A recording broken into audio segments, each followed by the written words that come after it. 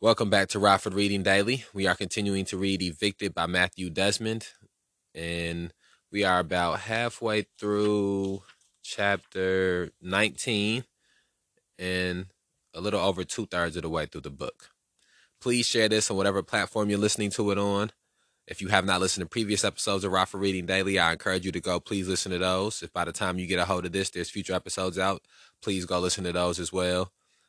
We put these out on Spotify, Apple Podcasts, Pocket Casts, Anchor, YouTube, Facebook, anywhere podcasts are available, anywhere audio is available where we have this up. So please share this link on a platform for me. Okay, let's pick up where we left off at. Ned spent all day on the transmission, and Pam spent all day looking for housing. She called so many numbers that she lost track and phoned landlords who had already told her no. In the fuzz of the afternoon, she dialed the number of the West Alice landlord again. Quote, "We don't want your kids, ma'am," end quote, he said, annoyed. Pam decided to try an apartment complex her friend had told her was full of, quote, "crack and hookers," end quote, figuring the landlord didn't do background checks. But the landlord wanted $895 for a 3-bedroom unit. Pam couldn't believe it. Quote, "To live in this shithole?" End quote. It was then that she began looking on the Hispanic South Side. She sighed, quote, "Well, I guess I don't have a choice," end quote. After calling on 38 apartments, Pam had only 2 appointments to show for it. One in Cudahy, a working-class white suburb whose western border ended at the airport, and another on the south side. The Cudahy apartment was a 2-bedroom place on Packard Avenue. The rent was $640 with heat. Early on in her housing search, Pam had fantasized about finding something for only $500. Quote, "In case me and Ned, who knows what'll happen," end quote. But that was close to impossible. Pam would rather have given the landlord everything she had than live on a block where most of her neighbors weren't white. Ned and Pam waited anxiously outside the Packard Avenue apartment. Ned told Pam to keep her mouth shut and let him do the talking. That was fine with Pam, who was due any day and just wanted to crawl into bed. Quote, "Pray and pray and pray," end quote, Pam whispered. Quote, "There ain't no need to pray because there ain't no God up there anyway," end quote, Ned said, spitting. When the landlord arrived, Ned started jawing with him. Quote, "I've been in construction for damn near 20 years. You need work doing around here," end quote. The apartment was clean and new, with the huge bedroom in which all the girls could fit. Things seemed to be going well until the landlord asked them to fill out an application. Ned offered cash, but the landlord insisted Ned fill out the form. Quote, "Is it hard to get in?" End quote, Ned asked. Quote, "We do a credit check and stuff," end quote, the landlord said. Quote, "Well, our credit ain't the greatest," end quote. Quote, "That's okay as long as you don't have any convictions or evictions," end quote. The second appointment was on 35th and Beaker, on a quiet street in a predominantly Hispanic neighborhood. The landlord was asking $630 for a 3-bedroom unit. Quote, "That's okay," end quote, Ned said, looking up and down the block. Quote, "I can live with Mexicans, but not with the niggers. They're pigs," end quote. He grinned, remembering. Quote, "Hey, Pam, what's a name you never want to call a black person? I'll give you a hint. It starts with an N and ends with an R. Neighbor," end quote. Ned cackled, and Pam forced a smile. She sometimes bristled at Ned, especially when he said things like this in front of Bliss and Sandra, or told them that their curly black hair looked ugly. But it wasn't like Pam felt differently, at least as far as neighborhoods were concerned. Quote, "I would rather live in a motel room than live in a ghetto," end quote, she said. Quote, "At least at the trailer park, everybody there was pretty much white. They were trashy white, but still," end quote. There were no variations in the ghetto as far as she was concerned. It was one big, quote, "black village," end quote. The landlord arrived, a silver-haired man with a large belt buckle, and showed Pam and Ned in. The apartment was gorgeous with polished wood floors, new windows, fresh paint, and spacious bedrooms. Pam looked out the back window to see white children playing in a well-kept backyard. The landlord even offered to, quote, throw in some appliances, end quote. Ned and Pam laughed at Belt Buckle's jokes and started ingratiating themselves to him. Quote, I see you need some concrete work done, end quote, Ned said. Quote, I do good work at reasonable prices, end quote. Pam joined in, saying she'd be ready in a couple weeks if he was in the market for a cleaning lady. When it was time to fill out the application, Ned took a different approach. Quote, what's this? Credit references? End quote, he asked. Quote, just leave them blank, end quote, the landlord responded. Quote, what if we don't have a bank here? We just moved from Green Bay, end quote. Quote, just leave it blank then, end quote. After waving goodbye, Pam turned to Ned. Quote, even if the area is a shithole, at least it's nice, a nice place. We'd be living in an upgrade of a ghetto, end quote. Quote, maybe I'll get a concrete job out of it, end quote, Ned wondered. Quote, maybe I'll get a cleaning job out of it, end quote. Ned lit a Marlboro Red. Quote, it really looks like something we could get into, end quote, Pam added. Ned felt the same way. He told Pam to stop copying numbers off rent signs. Quote, don't worry about it, Pam. We've got a place, end quote. That evening, Travis told Ned and Pam they had to leave. They checked into a cheap motel. Sitting on the scratchy, overwashed comforter on the edge of the bed, Pam breathed slowly and talked to her baby. Quote, hold off. Until we sign that lease, just hold off, end quote. The baby didn't listen. Pam's water broke, and an older woman staying at the motel gave her, Ned, and Kristen a ride to the hospital. The baby weighed 7 pounds, 10 ounces. Ned thought she was big for a girl.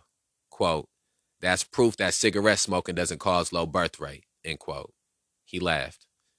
They stayed in the hospital for 2 nights, on doctor's orders, being charged for a motel room they were using only to hold their things.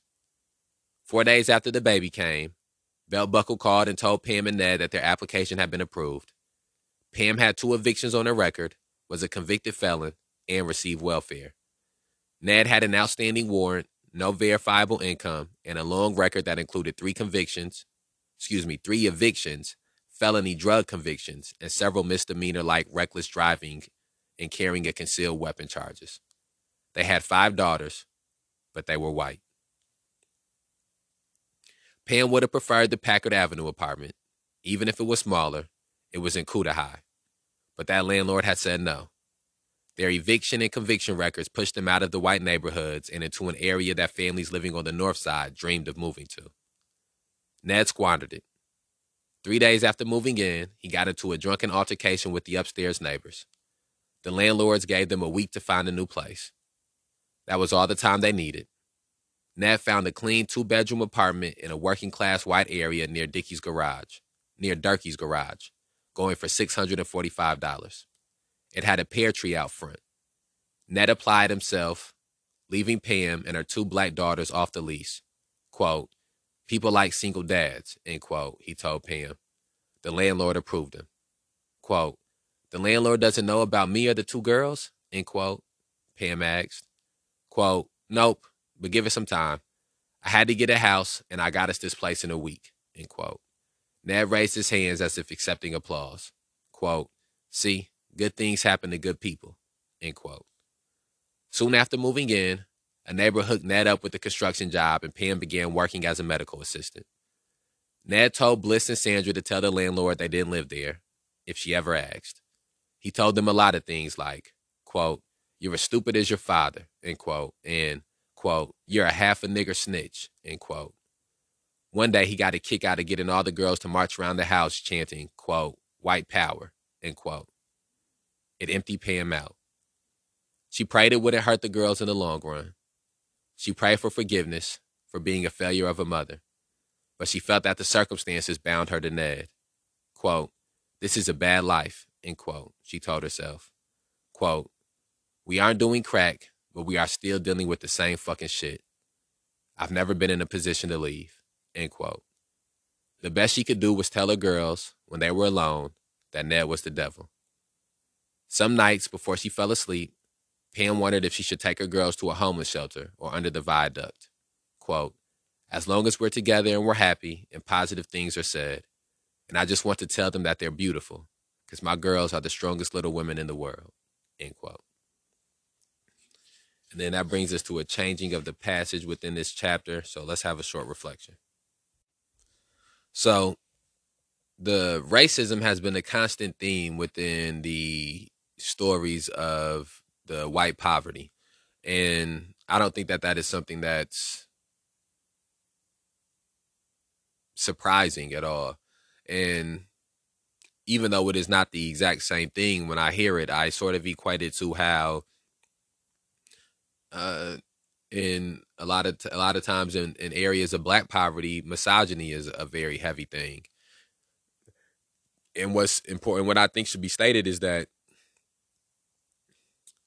racism and misogyny are both very heavy things in our society as a whole.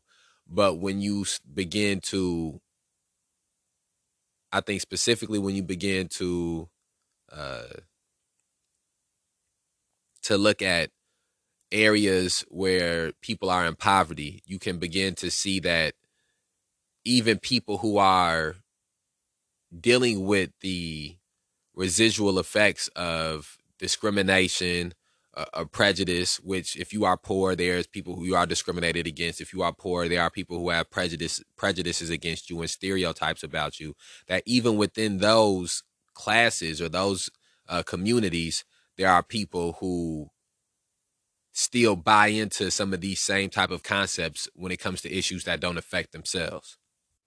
And so I guess I'm saying that to say that when I hear Ned speaking like this, some of the first things that pop into my head are how I would feel in a situation if somebody was speaking to me like this about things. And I wouldn't necessarily be hearing somebody spew their racist thoughts to me, but I have been in positions where somebody is spewing misogynistic thoughts or homophobic thoughts or transphobic thoughts. And I think a lot of times when you're in those situations, it becomes a weighing of the balances of, do you feel like the negative effects of challenging this ideology or challenging these thought patterns, if the negative effects outweigh whatever positive effects you might be able to get from it. And to me, it's easy to see how Pam is in a position where she feels as if the negative effects of it outweigh whatever positive effects of it that she has. She feels powerless in this situation with him. She feels bound to him because they have children together, and also because, as we've read throughout this entire book, people who are in one are single parents and single parent households have an even more difficult time navigating through poverty and through homelessness and through financial issues. And so she sort of has a leg up on the game because she still has Ned around. And so she sort of just deals with the pros and the cons of having him around. Now, for me, now to sort of turn that around to me, I I think that I've been in positions where when it's somebody who I care about who is saying something, if we're around other people and some of the other people aren't going to say anything, then I've routinely taken the position of trying to challenge the thought or trying to challenge the rhetoric. And sometimes challenging thought and challenging rhetoric isn't always telling somebody what they should or shouldn't say or what they can or can't say, because you can't tell anybody what they can or can't say. People have the independence to be able to, use whatever language that they want to use. And even though you might be able to, uh, in an isolated situation, get somebody to not say a word or not use certain thought patterns, that will not get them to not use those words or not have those thought patterns permanently. And so I think a lot of times you have to have a deeper conversation with somebody as to why they have these view patterns, why they have these beliefs. And sometimes that's more than just telling somebody, no, you can't say this, or no, you can't say that. It's learning why this person does say these things, or why this person feels comfortable enough to say these things. And I think that as easy as it is to just cut somebody off for having these type of thoughts or for saying these type of things, for believing these type of things, we also have to know when we are in the positions where we have to try to teach somebody better, to try to help somebody to unlearn something. And I believe that sometimes for some people, you are in a position where you just never speak to a person again if they talk like this or they act like this. But the other people who do not have that same type of luxury. And so it's important to be able to communicate with people as to why they have these beliefs. And then it's important to be equipped with the factual information that can combat some of those beliefs. So that's one. Those are all some of the thoughts that I had as we were reading about these racist rants that Ned goes on. And then secondly, my thought went to these these black women, these black girls who are growing up in the house with him.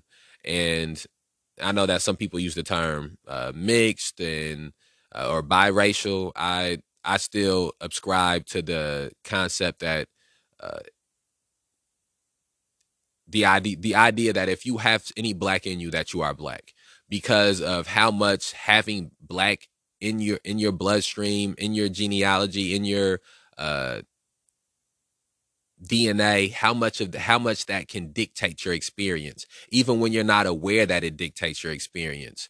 And so these young girls are having a black experience, whether, just because their mother may be white, is not stopping them from having to deal with the racist experiences and being subjected to racist uh, ideology. Even more so for them, you see that because their mother is white and is in this situation with another white man, that they are seeing some of the worst of the racist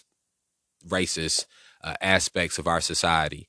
And so I think about how many young black women have been in that position where they've had to be around whether white family members or white boyfriends or white men in their formidable, or white people in their formidable years, and have had to been subjected to being called racial slurs or having racist rhetoric espoused to them, being told that they're not good enough, or being told that they're ugly, or being told that their characteristics are not to be desired. And all of those things have a greatly damaging effect on the psyche. Pam speaks about hoping that these things don't affect them in the long run, and it's inevitable that it will affect them in the long run. There's no way that you can have this type of experience and it not heavily impact and shape who you will be in the long run. And again, all of these things are exasperated by poverty. Yeah, Ned is an asshole, a racist asshole, but his racist assholism is exasperated by the fact that he's poor and dealing with poverty. And the only way he knows to not be on the bottom rung as a poor white man is to de-emphasize the poor and to emphasize the white, and to put black people and Mexicans down but beneath him. And so those are just all some of the things that my mind runs through as we were reading through that section there. And also, this at the same on the same token, before we move on to these next last couple of pages of this chapter, we also seen how that whiteness, that proximity to, or we seen how that white privilege also worked to the benefit of them finding housing. And so that's what's so interesting about our society, and so interesting about some of these concepts. It's a double-edged sword. I don't even know if double-edged sword is it's a double-edged sword. These young black girls who are the children of Pam, they get the negative aspects of having to have this proximity to this racist white man, Ned, and have to deal with the barrages of insults and racist rhetoric. But they also get the positive aspect of this proximity to this white man, Ned, makes it so that they had better access to housing and to getting into having their own home, as opposed to somebody who would have had a black mother and a black father, and the difficulties that they would have faced. Okay, let's continue reading. Arlene tried a large apartment complex on Silver Spring Drive. Ali, number 88, never called back. She dialed the number, and the building manager agreed to show her a unit on the spot. Quote, "We home, Jafaris," end quote, Jory yelled, smiling. Quote, "Don't tell him that," end quote, Arlene said. Quote, this is our home, man, end quote. Jory joked again, elbowing his brother. Quote, stop saying that, end quote. This time Arlene yelled it imploringly. After another showing, another application, they were back on the sidewalk. Quote, I'm hungry, end quote, Jafar said. Quote, shut up, Jafaris, end quote, Arlene snapped. After a few minutes, Arlene dug in her pocket, found enough change, and stopped by McDonald's to buy Jafar some fries. Near the end of the day, Arlene and the boys made their way to their old place on 13th Street. Arlene had left a pair of shoes there. As they approached the house, they saw Little outside in the snow, pawing at the door. Jory and Jafaris ran to him. Jory picked up Little and handed him to Jafaris, who pulled him in and kissed him. Quote, put it down, dang, end quote, Arlene yelled. She jerked Jafaris' arm back, and Little fell to the ground. When Arlene was alone, she sometimes cried for Little, but she was teaching her sons to love small, to reject what they could not have. Arlene was protecting them and herself. What other self-defense was there for a single mother who could not consistently provide for her children? If a poor father failed his family, he could leave the way Larry did, try again at some point down the road. Poor mothers, most of them anyway, had to embrace this failure, to live with it. Arlene's children did not always have a home. They did not always have food. Arlene was not always able to offer them stability. Stability cost too much. She was not always able to protect them from dangerous streets. Those streets were her streets. Arlene sacrificed for her boys, fed them as best she could, clothed them with what she had. But when they wanted more than she could give, she had ways, some subtle, others not, of telling them they didn't deserve it. When Jory wanted something most teenagers want, new shoes or a hair product, she would tell him he was selfish or just bad. When Jafaris cried, Arlene sometimes yelled, quote, damn, you hard-headed, dry your face up, end quote. Or, quote, stop it, Jafaris, before I beat your ass. I'm tired of your bitch ass, end quote. Sometimes when he was hungry, Arlene would say, quote, don't be getting in the kitchen because I know you're not hungry, end quote. Or would tell him to stay out of the battered cupboards because he was getting too fat. You could only say, quote, I'm sorry, I can't, end quote, so many times before you begin to feel worthless, edging closer to a breaking point. So you protected yourself in a reflexive way by finding ways to say no. By finding ways to say, quote, no, I won't, end quote. I cannot help you, so I will find you unworthy of help. Ministers and church ladies, social workers and politicians, teachers and neighbors, police and parole officers throughout the black community would tell you that what you were doing was right, that what these young black boys and girls needed was a stern hand. Do not spare the rod. What began as survival carried forward in the name of culture. As they walked away from 13th Street and Little, and the detritus of their things still scattered in the snow, Jafaris opened his hand to reveal a pair of earrings. Quote, where'd you get these from, Jafaris? End quote, Arlene asked. Quote, stole them from Crystal. End quote. Quote, oh, wow. End quote. A pause. Then, quote, that's not funny and it's not nice, Jafaris. You hear what I'm saying? End quote. Jafaris' face fell. He just wanted to do something sweet for his mama. Arlene knew this and was touched. She would return the earrings later, but for the moment, she put them on. Jafar smiled. They had one more stop to make.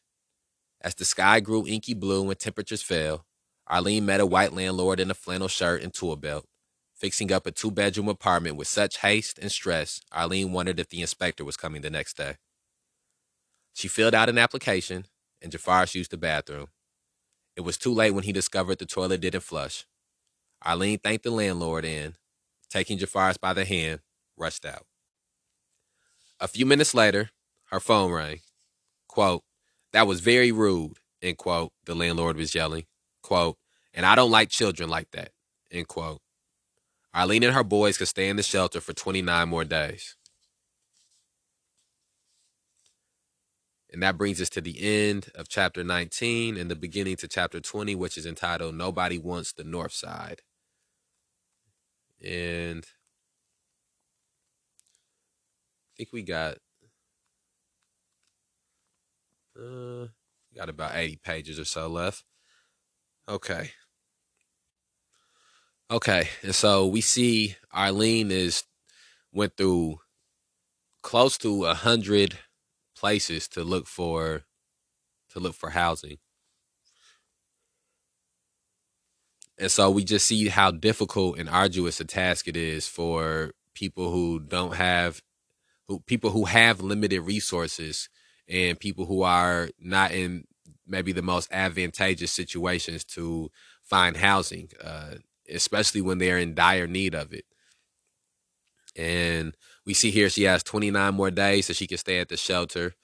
And then at that point, if she hasn't found a place, I'm not sure what her options will be. And so, again, this book just gives us a